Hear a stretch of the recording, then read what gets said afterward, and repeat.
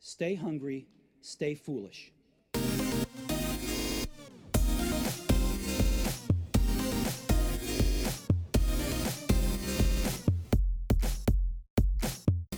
So now on the Innovation Show, we welcome Jonathan Solórzano-Hamilton, Software Architect and Technical Collaboration Leader at UCLA. Welcome to the show, Jonathan. Thank you so much for having me on. It's great to have you on. I'll give our listeners a bit of context. Last week, we had a show with Dr. Paul White. We talked about toxic workplace, toxic workers, toxic leaders, narcissists, etc.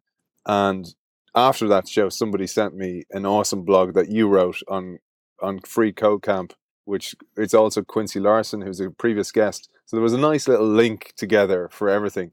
And with the Innovation Show the way it is, I thought people like this, toxic workers, can actually stop innovation within companies or block others. And Paul in the show talked about this idea of a black walnut tree. And the idea of the black walnut tree, it grows really nice, really tall, big tree. It has toxic roots, it emits a toxin, and nothing can grow around it. And he used that as an analogy for people in companies who actually have a great role, a real leadership role. That it should be leadership in the authentic idea of what leadership is, but they actually keep everybody else at bay and they stop everybody else growing. And your blog, which I'm going to let you take over from now, tells a perfect story of this type of worker. And I'd love if you'd share it with our audience, Jonathan.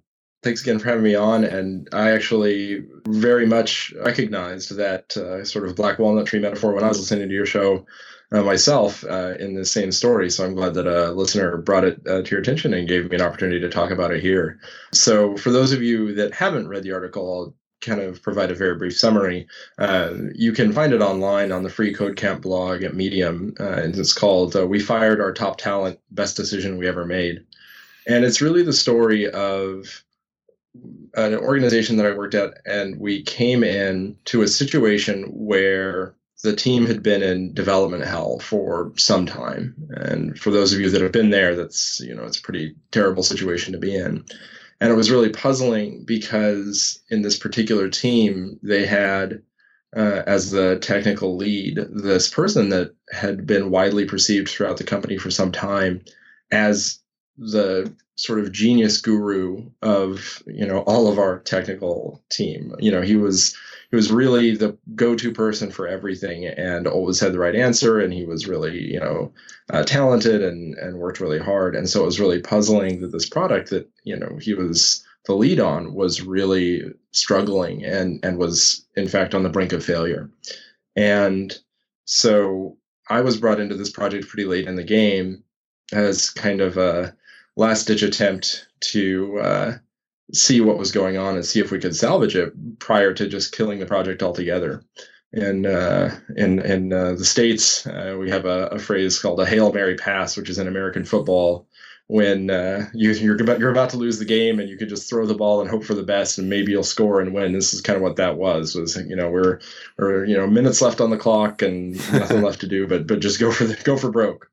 So I started to peel back the layers and realized that with this talent leading the tech side, in fact, that was the source of the problem. Rather than him sort of contributing and creating the solution that we needed, he was actually kind of killing the product faster than it was being built through some really negative work habits. And as sort of the lead into my blog post indicates, this actually culminates in a fairly fiery departure where he swore profusely at everybody in the room and stormed out. And, unfortunately, we had to sever our employment relationship with him ultimately because it had become so toxic. But it was definitely a spiral down to that point. Prior to that meeting, months prior, my first meeting with him and the team, he individually insulted every single member of the team. This is my first meeting with him. I'm just sitting there, I've just become his supervisor, so he has a brand new boss, and I don't say anything. And I'm just sitting in the corner, and he, calls one person an idiot to their face, and he tells another person that they're physically incapable of ever understanding anything that he says, and so on, just on and on for an hour. And it was immediately obvious that this was, contributing to significant problems on the project. Yeah, and when he was doing that belittling, like, because we talked about to Dr. Paul White about this last week, is it's often done in a masked way, but this wasn't done in that way at all. So you had a narcissist on your hands. Oh, definitely. Yeah. And, I think there was both. I think that we had a narcissist, but we also had a bully, and he was somebody that would punch down overtly and would covertly sort of, manipulate upwards. So he was also insulting at the outset to his customers and to his, to the other managers and more senior people, but he did that in a much more subtle way. But he definitely had gotten to the point already where he felt comfortable, openly mocking and denigrating the contributions of people that were junior to him in the organization. And so that was, definitely a very active kind of bullying type of behavior that was pretty consistent, and that, we weren't able to really coach out of him. But what I found really interesting was he didn't seem to, you were at that meeting and he didn't manage upwards, because oftentimes a bully like this in the workplace manages well upwards, like, so they mask it and they put on an angel and then the devil behind the curtain type thing. Yeah, and I think that he had done that. I mean, to the extent that I had visibility into what was going on, I'd been with the organization, just not on that team or in that side of things for a while prior. And I think that he had been doing that for some time, behind more of a mask, and, and been more effective at it earlier. But I think that what had happened by this point is that, he can only keep up a facade for so long, and he really was no longer able to kind of contain himself and kind of hide that type of behavior in a one-on-one context or whatnot. And it was now kind of more openly on display. It could also have been that, perhaps with his prior manager, he felt, perhaps with me coming on board as a new manager, rather, he didn't have a whole lot of respect for me going into it. And so maybe he felt like he didn't need to wear that mask around me. I don't know exactly. We were never really able to get to the bottom of it there, but yeah, it was a pretty toxic situation. And unfortunately, it really had come from a place where, again, he had been that successful person and he had been a strong contributor. And I think that there were a couple of factors that converged that really led to this outcome. And I think some of it was baked into his personality, but some of it was also how the company failed to grow adequately as the demands on our tech teams grew.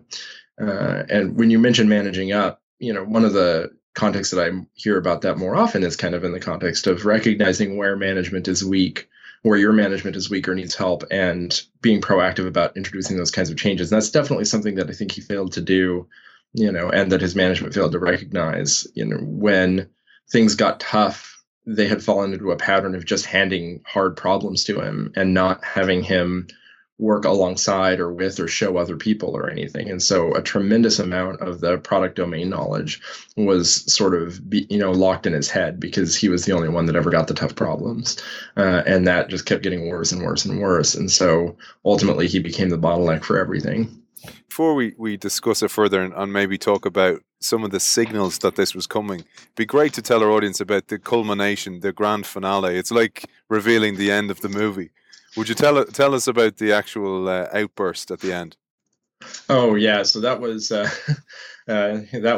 very very shocking to me. I don't think I'd ever experienced something like that before or since in my professional life. But we were in a meeting with the senior stakeholders of the project present, and it was sort of a do or die meeting. This was a few months into my having kind of stepped into my role, and we were trying to figure out what the realistic deadline was. So we had decided to keep the project on life support for now, when we could finish it, and when his work was going to be complete. And we had identified that with him as the bottleneck, we really would need to bring other people up to speed, and we would need to have other people able to contribute to those parts of the project that only he had worked on to this point. And so he stood up. He literally stood up at the table. And we have, our senior customer stakeholders and internal customers, but senior, customer stakeholders and the product design team and management and the CIO and the CTO and all these people, and he shouts that we will never be able to understand any of what he had created, and that he, was Albert Einstein, and we were all just monkeys scrabbling in the dirt next to him. It was. And a few expletives thrown in around there. I don't have one of those buttons that goes beep, but we'll get the message. Yeah, definitely. And if you want the slightly less censored version, you can read the blog post. And Jonathan, I was thinking when I read it that it reminds me so much of sport. And you mentioned the Hail Mary pass. We call it that. I think most sports use a Hail Mary pass for the same thing. But the thing that really dawned on me was it's exactly like a prima donna in any sports team. So oftentimes a sports team will have a genius player, but it comes at a cost because the genius player might not train as hard as everyone else, doesn't follow the rules the same as everyone else. And the negative effect it has on a team is hugely detrimental. And what you end up having is that future great players who actually may be more than talented players. They may be actual leaders in your team. And if you can grow and cultivate leaders in your team, you have such a better team in the end. And this type of black walnut character kills that. I mean, I think you can see it in sport think about the 2014 World Cup. I assume most people watched that game. I know I did. And one of the things that really stuck out to me about that game is that Messi is standing there, waiting for the ball 80% of the game. And everybody's just trying to get Messi the ball, trying to get Messi the ball, trying to get Messi the ball. And, Argentina loses because their whole team was structured around just trying to get this one person the ball so he can score and save them. And that's not how team sports work. And that's just not a viable model in sport and certainly not in life, and I think that, we run into those kinds of people that are used to being the star and they're used to being, the kind of person that can swoop in and save everything. And we kind of grow dependent on them. And I don't think that reflects poorly on Messi. I mean, I think he was certainly the best Argentinian player, but I think we tend to run into that. We kind of create that problem for ourselves where we know we have other people that we can depend on to really come through when it gets hard. And so we become dependent and we kind of hand it off to them. And it becomes a sort of self-feeding beast where, the prima donna gets, kind of thrives on that kind of treatment. And then they start to expect it. And then everybody else kind of becomes dependent on it. And, it's just not a sustainable pattern in the long term. Yeah, and I get that. I mean, so many great coaches and NFL coaches, rugby coaches, whatever it is, talk about having the consistent performer over the once every 3 or 4 games type player, because you might get 110% out of one player every 4th game, but you might get 99% or 100% out of the other guys consistently.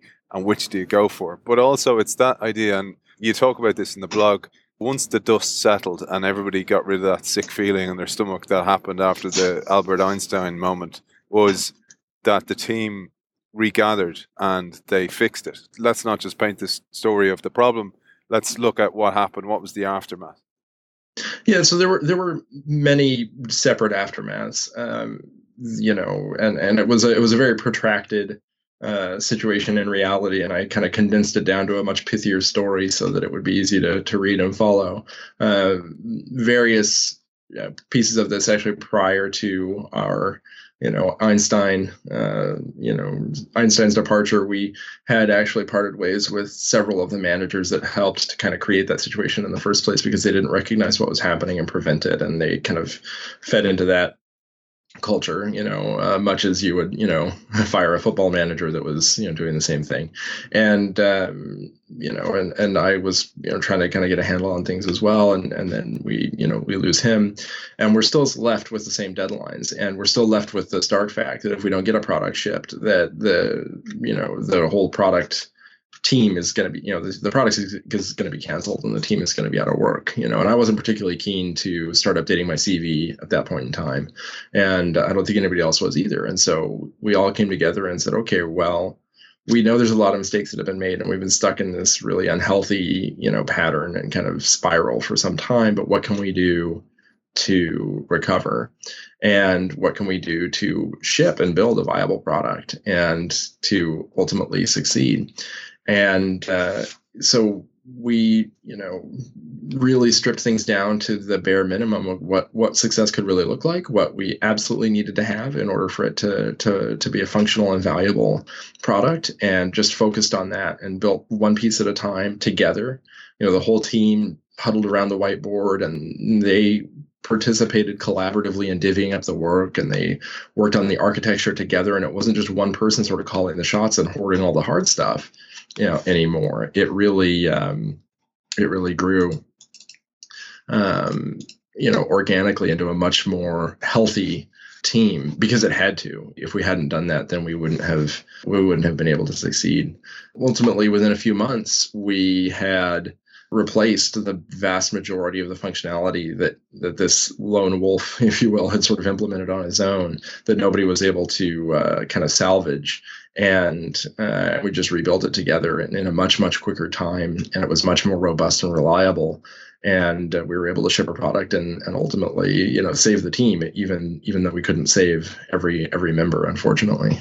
Yeah, and the other thing I thought was, when I read it, it was like, I know you came in late in the project, but it went against all the current wisdom. So the idea of using perhaps design thinking to come up with new ways of thinking about the code, to brainstorm, etc. Then on top of that, agile techniques and lean startup kind of mentality, none of that was present here. This was all a case of kind of outsourcing it to one brilliant coder.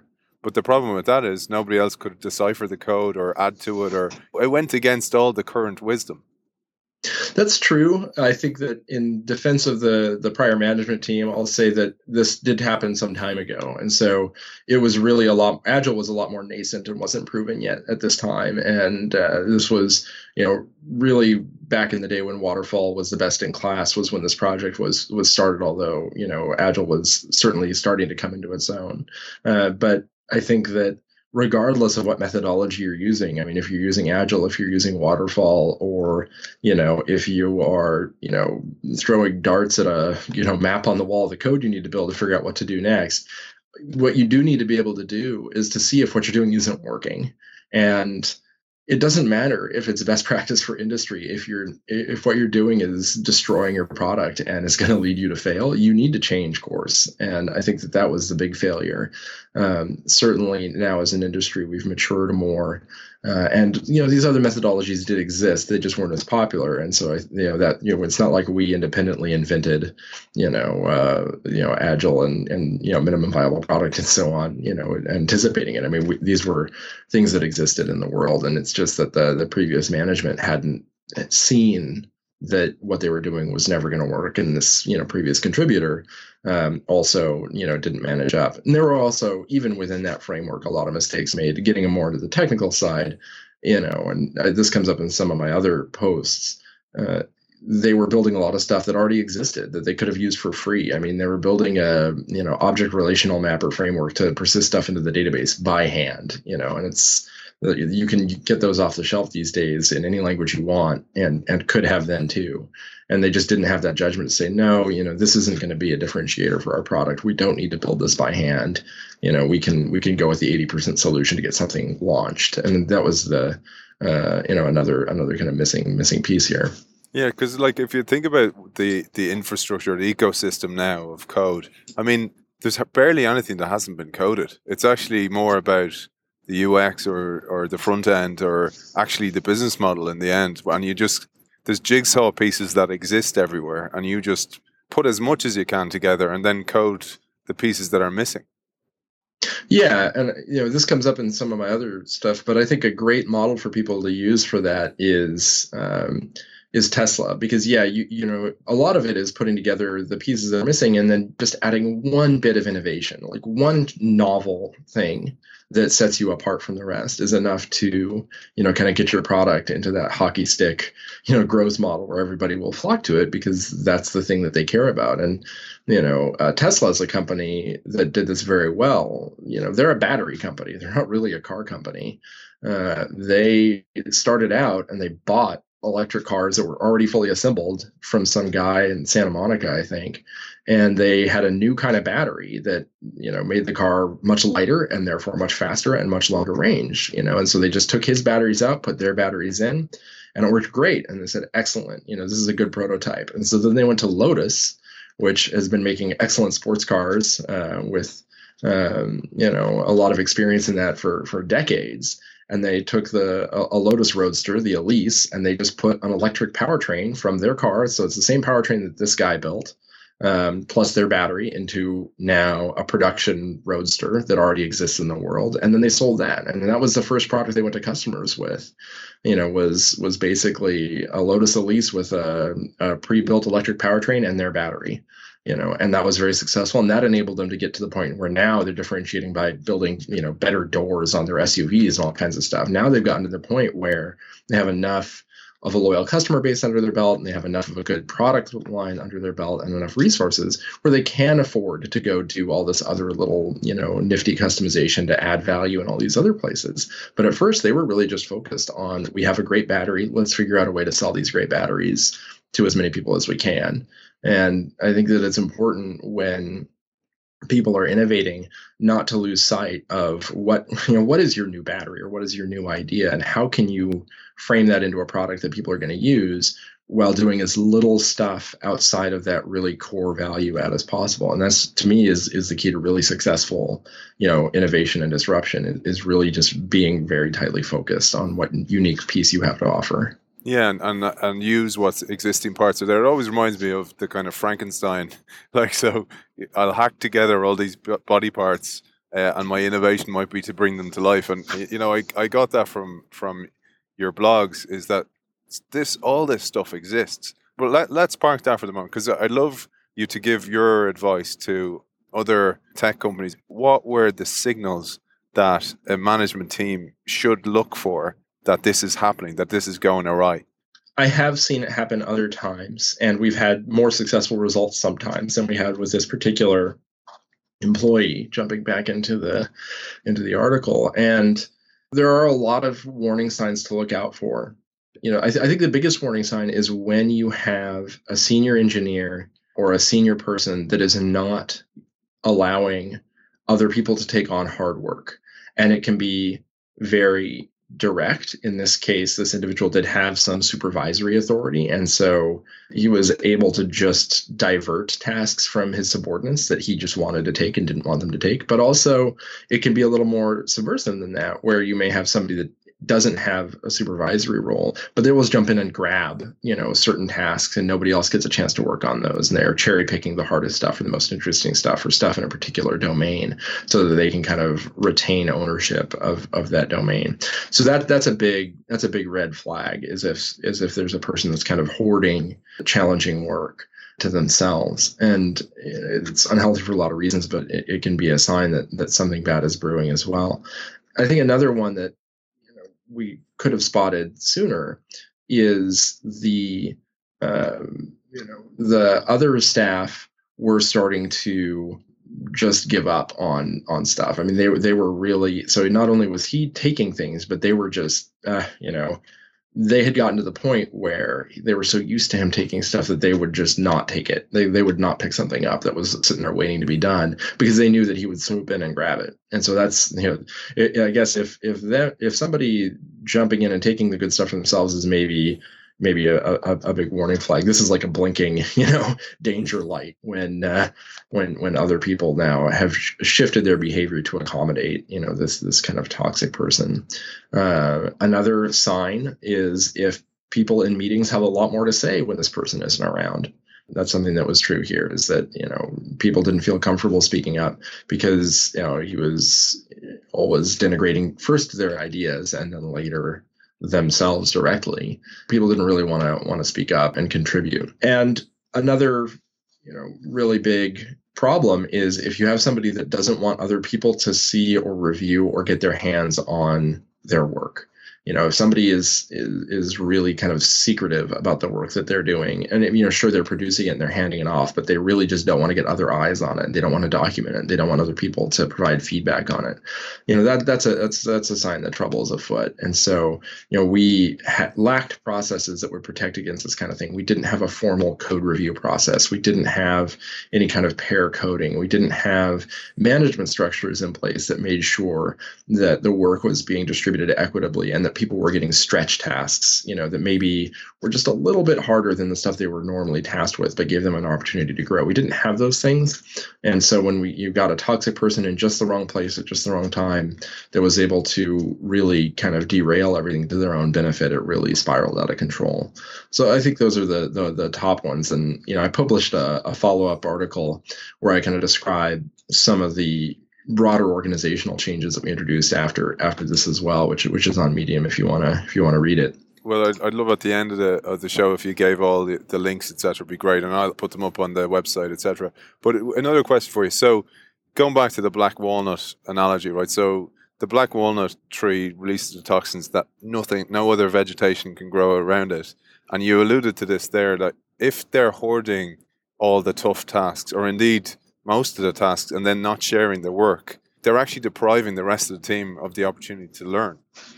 Yeah, well, exactly, and depriving the rest of the team the opportunity to learn, and also creating a sort of HR nightmare as well, and building their own prison. Because I think that sometimes we get tempted to think of, if I only know this, if I'm the person that has the key to this problem, or I'm the only person that has this knowledge, that's job security. But it really is a lock that goes both ways, because rapidly what happened is this person accumulated more and more of the code base and more of the domain knowledge, and was the only person that could answer these questions or solve these bugs. He stopped being able to take time off. He had to be there because no one else could go in. And I mean, coupled with the fact that if anybody, touched any of his code, he would lose his mind, so nobody even felt comfortable doing it. But it went beyond job security and became, you can't even take a day off. You can't take a vacation or a sick day or whatnot, because literally every day that you're out of the office, the deadline has to slip by one day because there's no one else that can do it. It not only becomes the case that, like the black walnut, they are kind of leaching toxins and keeping everyone else from growing, but they also have assumed, because nothing else grows, the responsibility for producing all of the food, so they can never stop, and they have to be on it 100% of the time. And if their production slows down, or if they get sick or whatnot, then there's an immediate and negative effect on everybody, because everybody has that dependency, and nothing else has been allowed to flourish. So yeah, it's definitely a major anti-pattern that I think only the short-sighted would willingly take on. And oftentimes at that stage they become angry against the company, and they kind of go, I can't take time off. Nobody will leave me alone when I'm off. You sent me an email when I was on holidays, and you're going, well, you created that. But when you point the finger like that as a leader, there's three pointing back at yourself, because it was allowed to happen. That's the reality. And I suppose that's one of the main things I wanted to pull out here in the show, was that I'd love other people to learn the lesson that you paint so well, and also spot the signals early, instill the patterns early, the stuff you talked about, the pair coding, etc., the mapping of, an agile process, etc. But another thing was, most people don't go to work just for the paycheck. And in code, I find that particularly the case. And I think that's particularly why you see a lot of people coding for good causes, etc. And you see what Quincy's doing with Free Code Camp, etc. There's a lot of goodwill in the coding world. And so many people will get disheartened going to work every day if you have a Rick in the team. I call them Rick Einstein, by the way. So you have a Rick Einstein in the team, and all of a sudden everybody else gets disheartened, and you end up having good people leave. Yeah, we had definitely bled some talent before this, and I think that was one of the when one of our other really talented staff who had worked with this person left.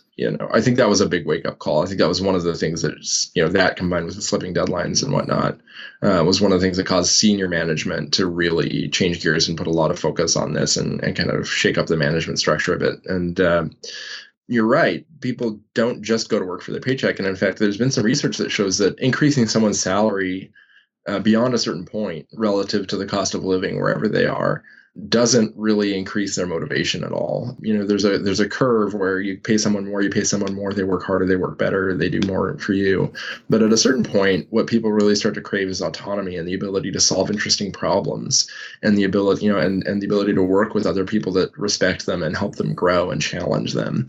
And those other factors really will help to create a culture that people really look forward to coming to work in the morning. A paycheck is necessary to get someone to work, but it's not sufficient.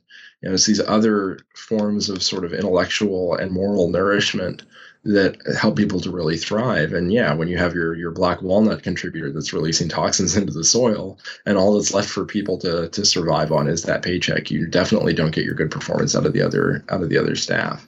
One of the other lessons that we took away from this too is one that I think a lot of organizations that I've worked for have suffered from, is the idea that good performance apologizes for bad behavior. And I think we're seeing this more broadly in a fairly socially explosive way right now with very specific types of bad behavior. But I do see it, going beyond just explicitly, harassment and into just sort of being a jerk and being a poor colleague in a lot of other ways, where I think there's a lot of people, particularly in tech, that believe that, well, if at the end of the day they contribute a lot, then it doesn't matter if they're jerks. They're just telling it like it is, or they're just, that's just how they are, and other people have to deal with it. And to me, it's almost the opposite, because when someone's doing that, you really don't have any way to know how much they're hurting the rest of the team, but you do know they are. And I'd rather have 8 people that are really happy and love their jobs and are helping each other get the best out of each other every day, than one person that's 10 times as good as the rest of them, but that is just poisoning everyone else's love for the job. Because ultimately, in the long run, that one person is not scalable and isn't sustainable. And even if you have to take an immediate 20% productivity hit to get everybody else on board, I think it's worth it, because you can't clone that one great person. And if you could, he probably wouldn't get along with his clone anyway. So, so you have to build processes and teams that can scale and that can deliver good performance in the long run. And that only comes on a foundation of respect and collaboration. Brilliant. And I just want to call out as well, like Rick Einstein can be a sales guy. Rick Einstein can be a media personality within a big organization. They can be so many people, a CMO, that just causes a toxic workplace. So this isn't just about what happened with you with Einstein, but it goes beyond so many companies. I wanted people to recognize this and have the bravery to let it go. Because just like Paul White said last week, and you heard the show, he said, yes, there's immediate pain, but in the long run, the company succeeds. Oh, definitely. And I think that one other critical aspect of it is making sure that it isn't immediate pain. I mean, you do want to rip that Band-Aid off. In general, I've gotten feedback where about 90% of the responses seem to be like, yeah, this is a terrible situation to be in. And then about 10% of the people out there are like, why didn't you do more to help this guy? And I obviously can't go into particular details about, an HR situation and what exactly it was like and what we did and didn't do to try to help this person. I certainly don't want to risk compromising their identity also. But one thing I will say to anybody that kind of has that reaction is, at what point do you think it's appropriate for your workplace to be somebody else's after school special? This is a workplace that everyone else has to go to every day to pay, to get their paycheck and feed their families. And how much toxicity and horrible behavior do you think that should be tolerated in those kinds of spaces, so that one person can, be coached and guided and learn how to be a decent human being, and a decent colleague? So I think that if I would tell anybody who kind of reads this article and immediately and viscerally sides with the Ricks of the world, I would say, well, I respect that. And I understand that it's a terrible thing to have to let someone go. And it's, certainly a bad day for them. But you are putting an end to a bad every day for everybody else. And with making sure that people, feel the courage to do what needs to be done and do the hard thing with the one person, rather than kind of let everyone else suffer death by 1,000 cuts while you're being indecisive or while you're trying to gradually work them out of it. It's, you do have to make that kind of immediate suffering to get that long-term benefit from everybody else. Well said, man. Well said. And where can people find out more about you, Jonathan, and your projects and the blog, etc.? Yeah, so I'm on Twitter at JHSOLOR. I'm on Medium at Peach Pie because it's easier to spell than my name. So you can find this. You can find this on Medium at Peach Pie. I contribute to the Free Code Camp publication. So thanks, Quincy Larson, for your guidance and help getting my articles out there. And for those of you that are interested in maybe writing about your own experiences, I highly recommend Quincy's posts and podcasts and YouTube videos on how to write technical content and how to write things that people will want to read. He has some really good advice on that. That's one of the places where you can find me. And if you have any questions, you can, as a follow-up, you can always DM me on Twitter, again, at JHSOLOR. I'm happy to answer those questions. Brilliant. Well, I'd love to do an outro and just say Peach Pie, thanks for joining us, but I'm gonna give it a go. Jonathan Solórzano-Hamilton, thanks for joining us. Yeah, of course. It was a pleasure. Thank you so much for having me. Thanks, man.